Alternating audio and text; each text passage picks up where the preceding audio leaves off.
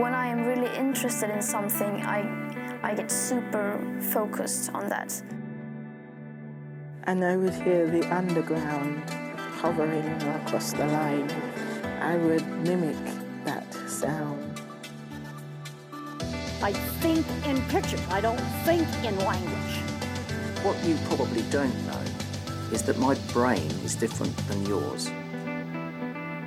Because I'm autistic. Welcome to the Drumbeat Autism Outreach Podcast. My name is Charlie, and I work with a team of autism specialists working in the Lewisham area, London. This podcast is aimed at parents and professionals living and working with autistic young people.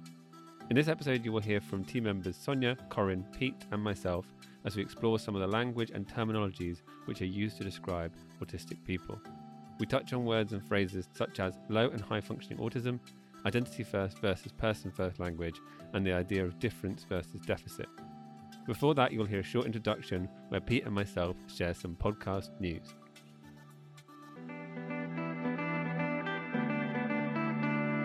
So welcome to episode 5. We've just returned from our summer break, and I'm once again joined by a voice that your listeners will be very familiar with by now, and that is the voice of Pete Black. Hello, Pete.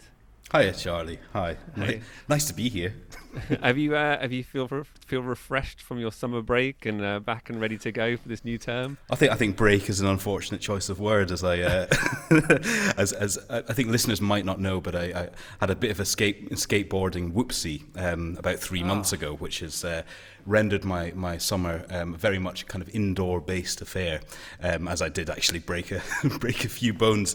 But other than that, feeling really good, fighting fit, and ready for the new term and all it brings. And on the mend, slowly but surely, I can see from the way that you're kind of managing to walk around your house there on the video chat. For the listeners who can't see us, I'm sporting rather a swanky kind of astronaut style space boot, which is incredible. And I broke my foot, so the whole thing is like a temporary, kind of a removable cast, but it's got buttons and pumps and straps and stuff. It's very exciting. Not the best summer for you, but glad that you're kind of on the mend in that respect. So, this is my second term here at the Drumbeat Autism Outreach, and when I first joined the team, I kind of got the podcast up and running fairly quickly using kind of some pre-existing interviews that you'd done with Sonia on Instagram, and that's episode 1 and 2 that the listeners can hear. And then you and I sort of collaborated a little bit in terms of figuring out what would happen for episode 3 and 4, and we sort of did our first kind of recordings again with Sonia, and then in episode 4 with a special guest, Emmy. And during that time, Pete, you showed kind of a massive enthusiasm for the podcast, and B, really kind of gave me a bunch of kind of juice and energy in terms of kind of future episodes, but also gave me a bunch of ideas for future guests and all this sort of stuff. It's become increasingly clear to me, A, that we need you, we want you on board for pretty much every episode, but also how crucial and critical it is for this podcast about autism to have consistent autistic voice on every episode, really. So without kind of beating around the bush any longer, this is my chance to announce to listeners that, Pete, moving forward, you will no longer be a podcast regular, but you will be podcast co-host. Well, hey, promotion. Yeah, I got there at last. Yeah, all my hard work has paid off. That's great.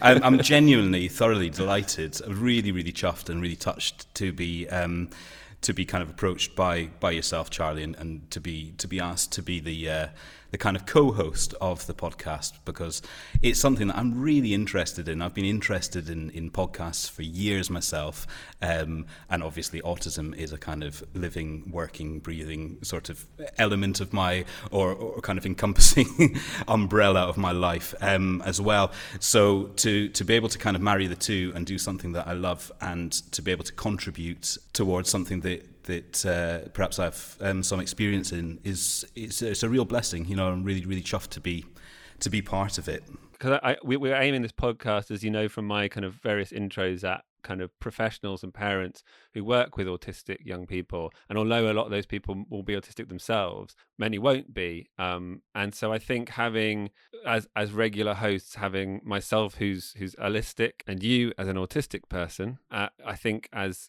co-hosts is probably the right way to do it. But also I think we've really enjoyed recording together. So that's going to be the setup moving forwards. And you know, we put together 4 episodes. We didn't know kind of whether this podcast would be listened to by many people, but it has been picked up by a lot of people, and we're not really kind of advertising it in any way, shape or form, other than to kind of let schools and that we work with know that the podcast exists. So since we're not going to have like a regular date that comes up, please do subscribe to the podcast, because that means that you'll get the next episode popping up when it comes out.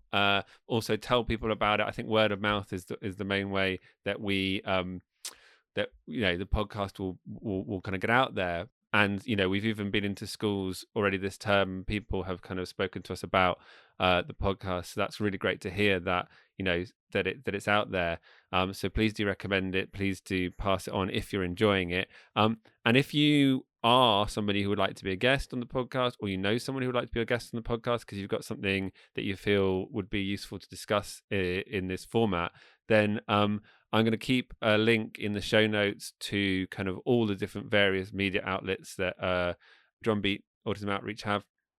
Our webpage, our Instagram, our Facebook, and through any of those you kind of get in touch with one of us and just say what we want to speak to the podcast people, Pete and Charlie, and that message will get through to us, and we can kind of liaise about kind of getting you on. So that's a bit of housekeeping at the top of this particular podcast. Don't worry, not every intro will be that long, but I think you know, it's a fresh term, it's a fresh start, and it feels like a good time to bring now a new co-host on board. But let's get back to the present, Pete. In this episode, we are going to be talking about language and sort of the language that we use around autism.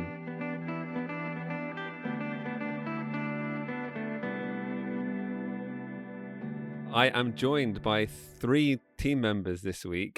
We have the newly elected co-host, Pete.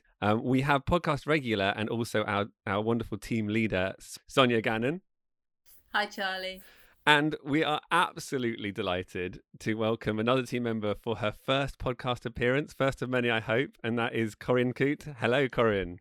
Hi, Charlie. So we're actually going to go through sort of different aspects of language when we're talking about or to autistic people, one sort of category at a time. But I think to start with, Sonia, would you be able to just go through with listeners a little bit why kind of language is important in the first place, why this kind of topic of conversation was important enough to make a podcast episode about, because I think it's useful just to have an overview before we get stuck in.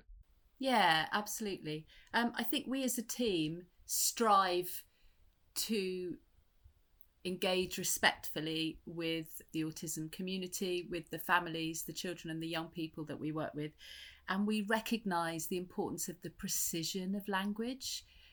Especially for autistic people who are very good on the detail and remember with great precision what is said, and also interpret language very literally.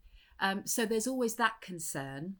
But also, I guess, the debate about language is ever developing and enduring and emerging all the time. So when my son was diagnosed 19 years ago, the paediatrician described autism to me as organic brain damage. Now, thank goodness that would never be used to explain autism to a parent today, but it was something that was deemed to be helpful for me in understanding my son's, what we then called disorder. And so I have always been very sensitive as a parent and as a professional in thinking about what language means and the importance of not amplifying inequalities, prejudices, and to really think about how we support a positive view of autistic people and how we work with autistic people to reflect their perspectives and their identities. So it's about being open to listening to what autistic people think and feel and express, and to ensure that language is not pejorative, that it's subjective, and it's about individuals and their preferences and needs and desires. I think it's also really important to know that we're not going to go into a school or work with a family and go, ha, you just said person with autism, and you just said not normal, or you just said weird, or any other word that we might think is judgmental. What we're trying to do is not be language police and really be judgmental of people's use of language, but really try to share alternate perspectives about language and to consider the precision and what is understood by the words that we use. So really just trying to have a conversation about language, I think. Well, without further ado, shall we get stuck into some of these sort of general areas that we kind of want to talk about? And I think we'll start with high functioning or low functioning autism, or mild autism or severe autism, those kind of terminology. So I don't know if you want to kind of get us started, Corinne, on why it is that we're sort of moving away from those ideas in terms of the language that we use.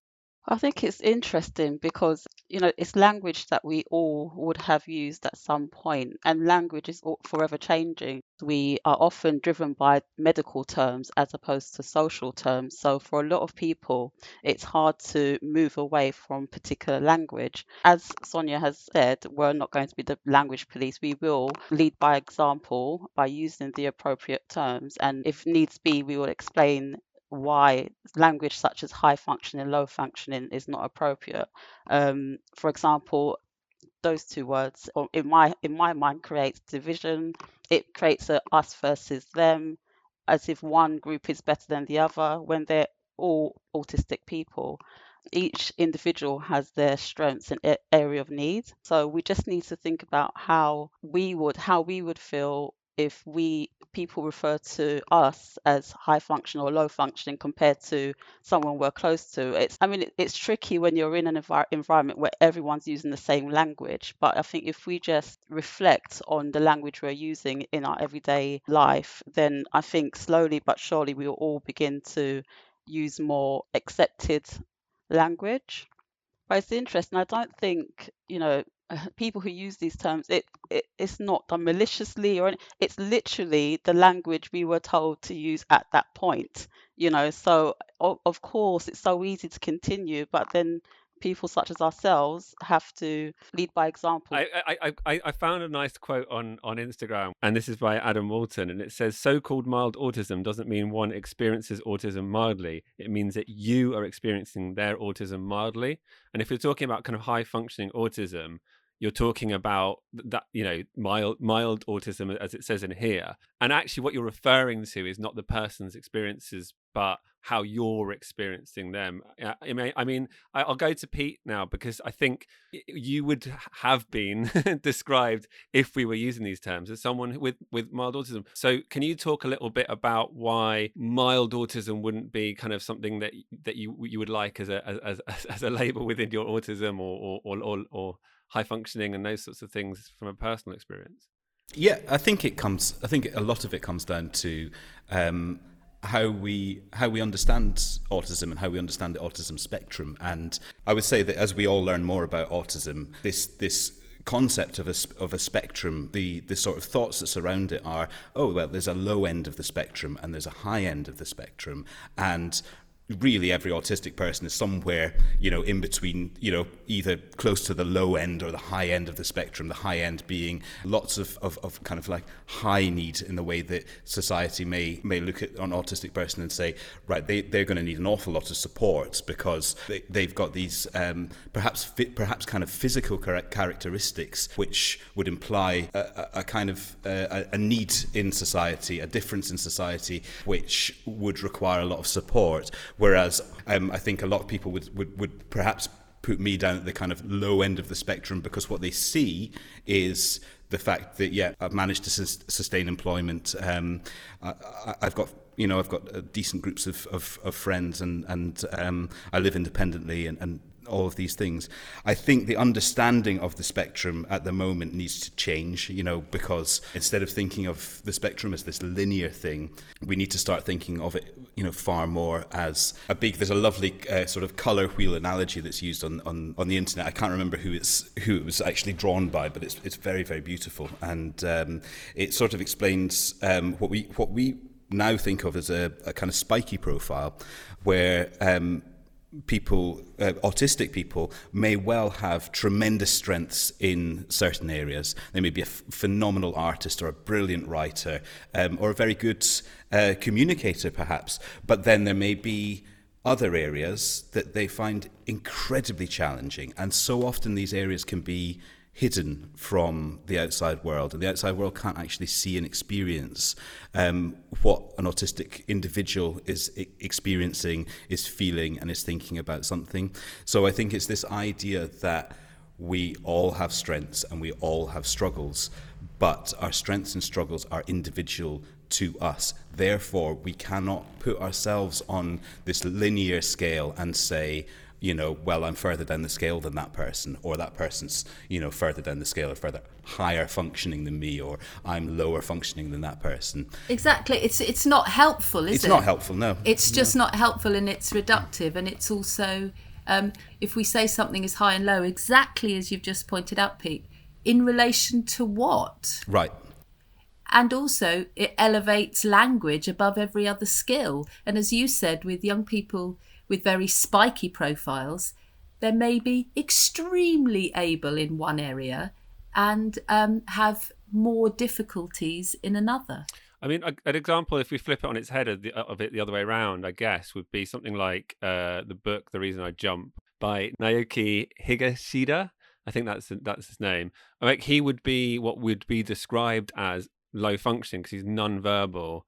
And wasn't able to kind of type the book either. I think he had a pattern of letters on the wall that he pointed to, I think, in order to get the book written. But he's written a book, and there are so-called high-functioning autistic people who wouldn't be able to write a book. So I think that kind of demonstrates it on the flip side as well. This idea that what you're describing when you describe low functioning is actually what you're seeing which is actually kind of often more to do with, I don't know, maybe disagree, more to do with verbal but non-verbal sometimes is actually what we're talking about when we're talking about high or low functioning. So what's the alternative? We wouldn't have these terms if it wasn't for the fact that professionals found them helpful as a way of kind of shortcutting to get to when you come and seeing, if we're going to school, if you're going to come and see a young person, that they're shortcutting by saying they're high functioning, as in what to expect when you see them. You're going to expect when you're hearing that, you're expecting someone who's probably interacting and engaging verbally. Whereas when they're saying low functioning, you're probably expecting someone who's non-verbal. You're probably expecting someone who's maybe completely isolated from others. That's why those terms are being used as a sort of shorthand, I suspect. Do you know what I thought of? A young girl named Erin Davison, who would have been someone who was described as high functioning, but she has created a brilliant animation depicting her life at school. And while she's at school, while she appeared to be high functioning and all put together, internally she was, falling apart. And I think if anyone were to ask her at that moment, while she's in school, whether she felt she was high functioning or low functioning, her answer would be low function, because she was. So you can't, this language, when you unpick it and you apply it to different areas, it really doesn't make sense. Yes, because the highest functioning would be non-autistic. Is that what we're saying? So the lowest functioning is very autistic, and we talk about high functioning, mild autism.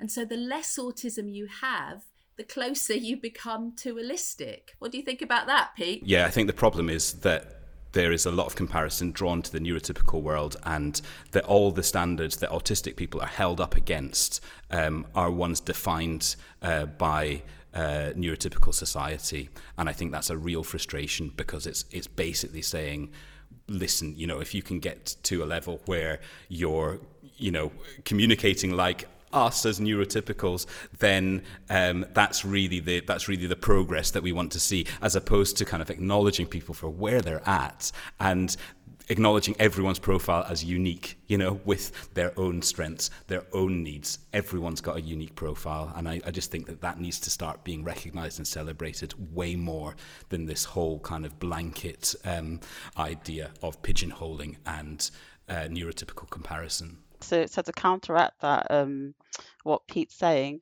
I think there just needs to be more research that involves actual autistic people, because they are the ones who can inform us of what they feel comfortable with, and within that still remembering that actually that one group of autistic people doesn't represent all autistic people. Now these terms wouldn't have developed if there wasn't some advantage of kind of distinguishing in some ways, and it's because, like I said before, professionals do feel the need to describe a young person in a particular way in terms of the presentation.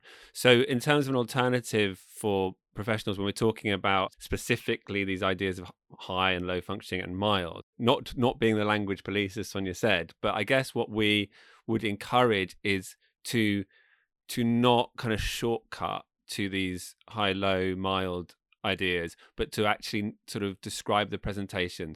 Yeah, I think so. I think you've hit the nail on the head. And I think as well, what's really useful is if we can be specific about every area of a person's presentation, that can be really useful, because it may be that the kind of, in inverted commas, high functioning autistic person, instead of labeling them as high functioning, you can say, well, academically, this is where they're at, or, this is where they're at across, the different lessons and stuff. That's not putting a kind of label or a judgment on them. That's just the kind of factual data as to where they're at. And that gives us a very accurate view, not just of, their kind of overarching strengths and needs, but it actually kind of hones in specifically on, oh wow, there are areas here where this person's an expert. There are areas here where this person experienced struggle. Here's this unique picture. I think it's important to say here, Pete, that when that language is used, it is very much still common parlance.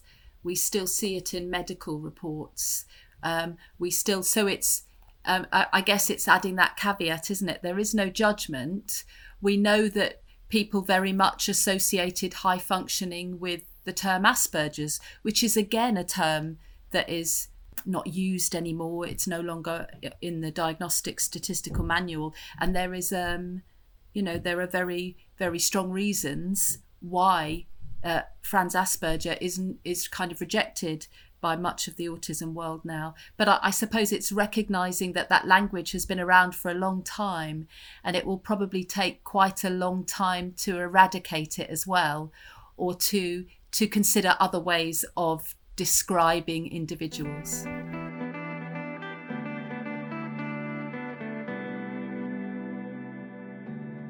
Let's move on now to the second kind of subtopic, and that is the idea of identity first language versus person first language. So I'm going to start with a very targeted question, Pete. Are you an autistic person, or are you a person with autism? Personally, I'm an autistic person. It took me a while to get my head around that. I think it took me quite a lot of thinking about, quite a lot of reading about, quite a lot of online discussion around. I feel that this area is an area which is it's kind of strongly debated, even within the autistic community. I think that the majority of the autistic community would go identity first language. I'm an autistic person, rather than I'm a person with autism, because the idea being that autism is not a bag that you carry around with you. It's not a bum bag that you can wear and then take off and leave somewhere or whatever. Autism is, is you. It affects every aspect of life, and therefore it is an identity as opposed to an addition or an accessory or whatever to your own identity. So I personally would refer to myself as an autistic person. However, I'm aware that this is an area that's absolutely rife, particularly online, and I think that where I really struggle is when there are big discussions happening, really important discussions happening, either online or in person, and because there has been maybe person first language used, whoever has used this language will quite often get completely pounced upon, and the actual point that they were making just becomes null and void because someone's been offended and we need to address this now, as opposed to actually that person, okay, they chose to use different language, but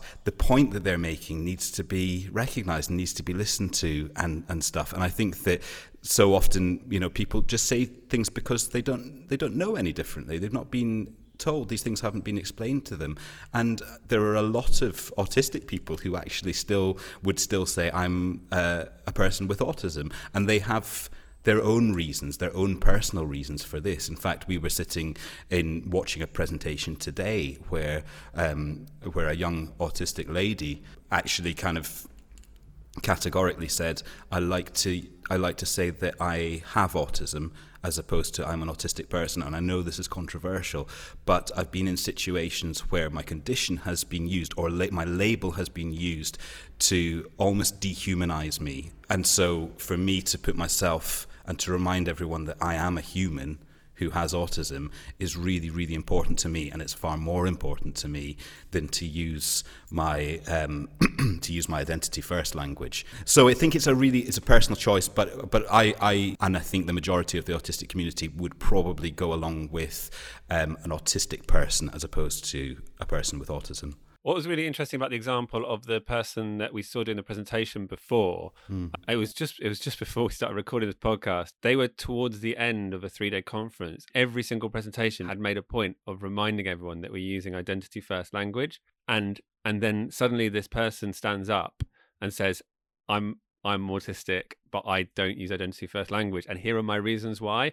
And although that person was a minority within her community, like, nobody could, even though this whole conference was saying identity first, always use identity first. This person standing up and saying, I'm going to use person first language in my presentation because that's how I identify as a person with autism. Like, there's no one size fits all on this one.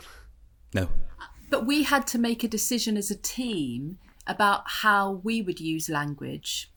And I think in our engagement with the autism community and talking to neurodivergent members of the team, we agreed as a team that we wanted to talk about autistic people in our policies and in any materials we make available. But I think it's absolutely true that we would also say that in engaging with a person, with individuals, we would also ask them their preferred way of describing themselves.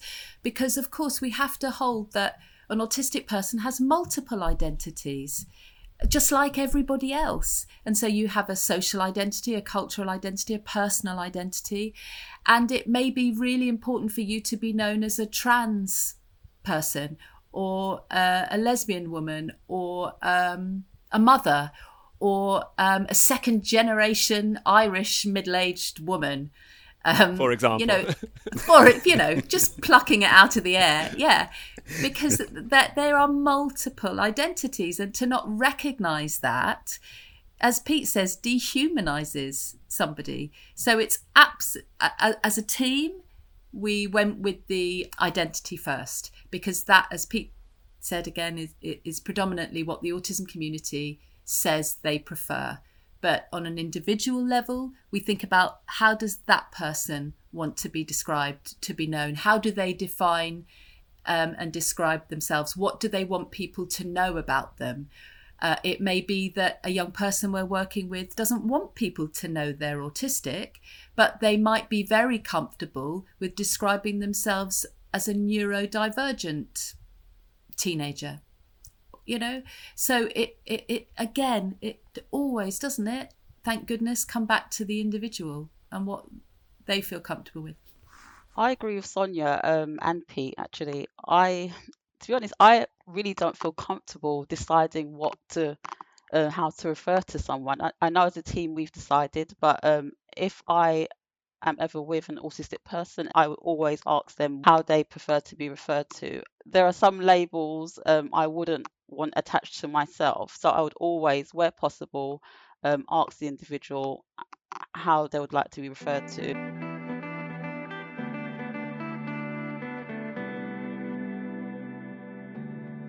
Let's move on to our sort of third subcategory, which is the way in which we talk about challenge or difference. Yeah, I think it stems probably from how we came up with this term autism. It's a man-made construct, isn't it? I say man-made, it was probably person-made, I hope, with Lorna Wing's involvement. But it was definitely a tool to be able to define this difference. And this difference was defined originally in what the person couldn't do. So we had words like deficit, disorder, impairments, difficulties, instead of thinking about challenge, instead of thinking about strength, instead of thinking about that person's neurology perhaps being governed by the theory of special interests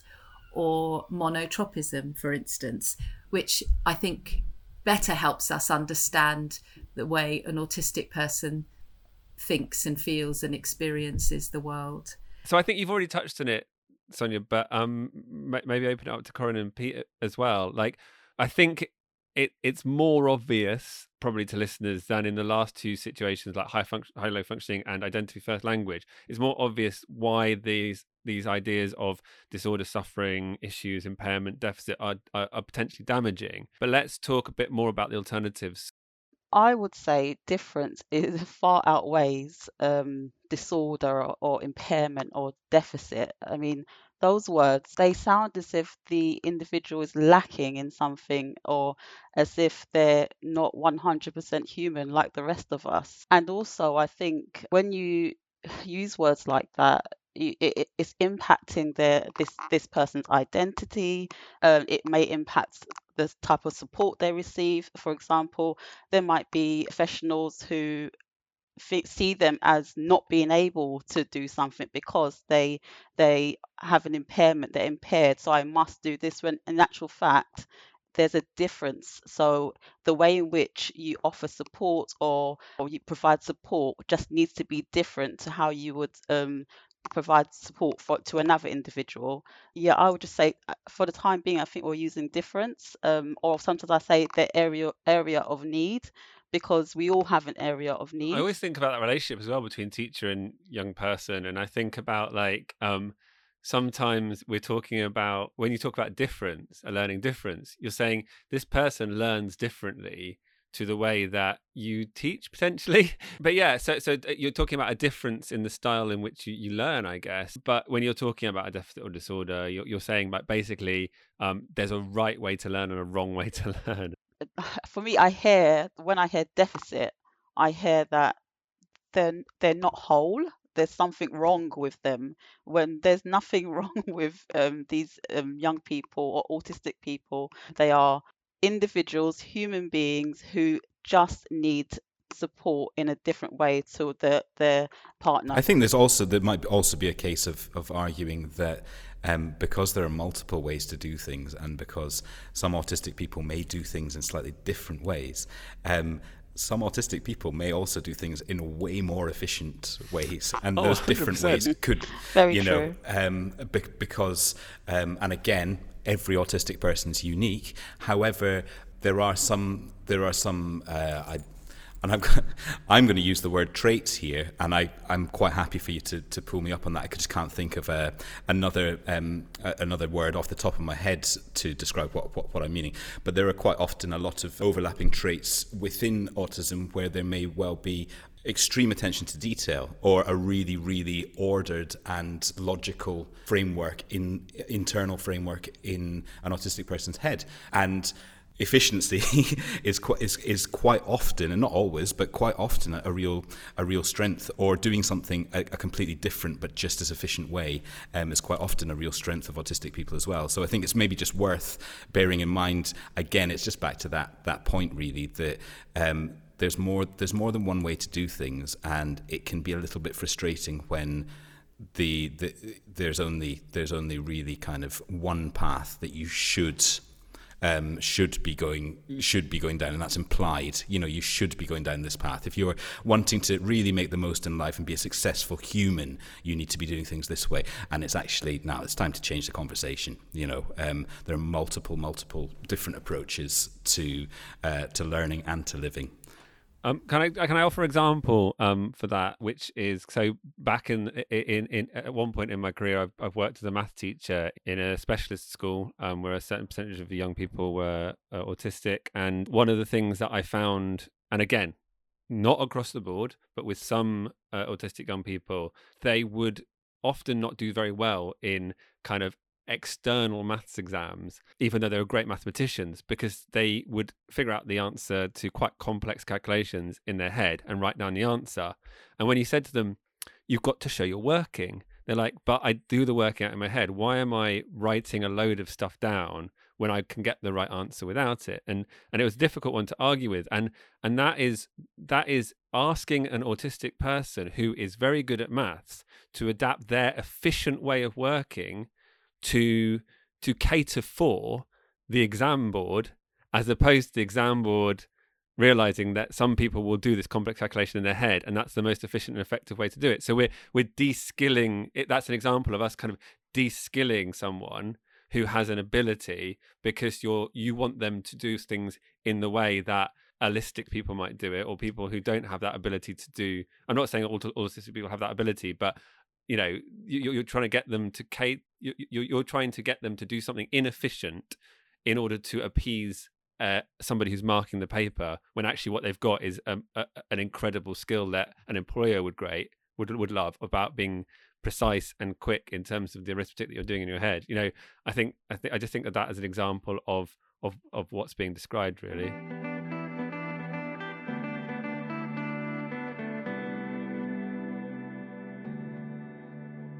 One of my pet peeves when I started this job is, oh, my husband's a bit autistic. Isn't everybody a bit autistic? And you'd sort of, I don't know where to go with that. It's like the high and low functioning. It's so disempowering to those people who are actually autistic as well. I really don't get offended by very much at all. There aren't very many things that I think that I would take offence to, particularly when said kind of lightheartedly and stuff. But one of the things that I find really difficult is when it's happened with almost every friend that I've told about my diagnosis, which is why I've only told 4 or 5 friends about my diagnosis, is the fact that someone inevitably turns around and says, yeah, but we're all a bit autistic, or I know you, and I know that you're not, if you're autistic at all, then you're only a tiny bit autistic. And it's just like, it basically kind of, I think that, I mean, that's a whole other, I guess kind of coming out about your diagnosis and stuff is a whole other podcast topic. But I think that certainly the discussions that happen around being open about one's diagnosis can really affect friendships. I do think I think it's worth pointing out at this point as almost a disclaimer, but that's different. What you're saying is different too, because we do acknowledge and we do support self-diagnosis and self-identifying as autistic, because I think that's important. Adults who have researched and understood and gone through the process of understanding what autism is and relating it to their own life and ticking enough boxes and understanding the way that they perceive the world enough to be able to self-diagnose or self-identify as autistic. And I do have a friend who's going through that process, it seems, himself, of kind of really studying and researching it and moving towards kind of self-identifying, and that is different. That is something that I think we as a team would still support. There is a difference between self-identifying and self-identifying. So if you're out there and you're listening and you think that you are someone who sort of self-identifies as autistic or has self-diagnosed, I think it's just worth pointing out that the experience that you've had, Pete, with friends saying what they have to you is very, very different to someone who's actually researched and understood and taken on board everything and is self-identifying, isn't it? 100%. And I also kind of want to make it clear that, if if there's ever any conversation around that anyone would like to have, I'm a completely open door. I'm quite happy to have that conversation. What I'm not happy about is when you really feel that it's kind of being used against you, or being used to be, it's kind of making light of you in a way, or making light of your a situation which you've come to terms with, and it's been a very, very difficult and often quite a very, very misunderstood road and private road that you've kind of been on a journey down. But yeah, completely different. It's completely different from self-identity. And if anyone's serious about kind of identifying as autistic without having an official diagnosis, that is just as valid. That is, it's completely valid. Certainly in my eyes, and certainly in our team's eyes, we would, we would believe that. That's the thing, is that I think that's the thing I just want to say, is just believe us. Just believe us. Accept and believe. Another thing, Pete, which I do think is another thing that I have experienced massively, and I think probably became more sensitive to it having a son with autism. But if anyone is rude or inconsiderate or seems to lack empathy, there is this slur, "Oh, he's autistic." That it's used to damn someone, if you like. Oh, because they're rude or lack manners or are dismissive, oh, they're autistic. And that I find offensive. And also the use of the term, "Oh, don't be so autistic." Someone actually said that to me once at a dinner party. And I was really taken aback. And I said, "You do remember that I have a child with autism, don't you?" And I said, "You do remember that I'm an autism teacher. I work with professionals in this area, and I work with children and young people with that diagnosis." And it was kind of shrugged off with embarrassment. But it was obviously a term that was in common use by this person. When they found someone irritating or maybe pedantic, or I don't even know what I was doing to irritate at the time. I wish I could remember. It was a long time ago. But "don't be so autistic" was thrown at me. And, to be fair, I don't think I'm autistic. I think I'm quite holistic. I think I'm one of the most boringly neurotypical people in the team. Me and Corin were talking about this. You think so too? Yeah. Yeah, so I was really surprised. I was surprised that it was said to me. I was also surprised that it could be used as a cuss. I'm going back 10 years ago now, but I think the fact the word "so" in there as well, I know. So autistic, it then implies, one of our first points that we made on the podcast of, well, whereabouts on the linear scale is this person? I think I was 7.5. Right. Yeah. What's interesting is, and I'm really sorry to say this, Sonia, because this is me being massively pedantic, but I think I'm being pedantic in a way that is useful to come back to this idea of we're not the language police. We as a team have made the decision to use the identity first language. We use it all the time.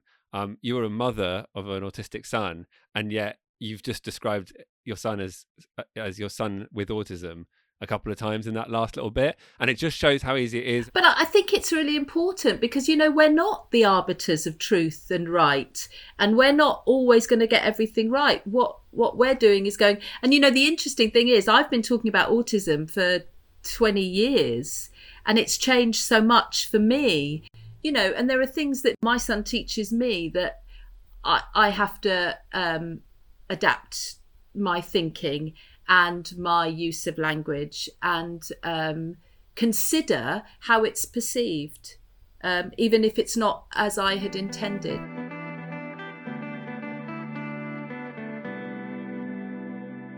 Thank you for listening to episode 5.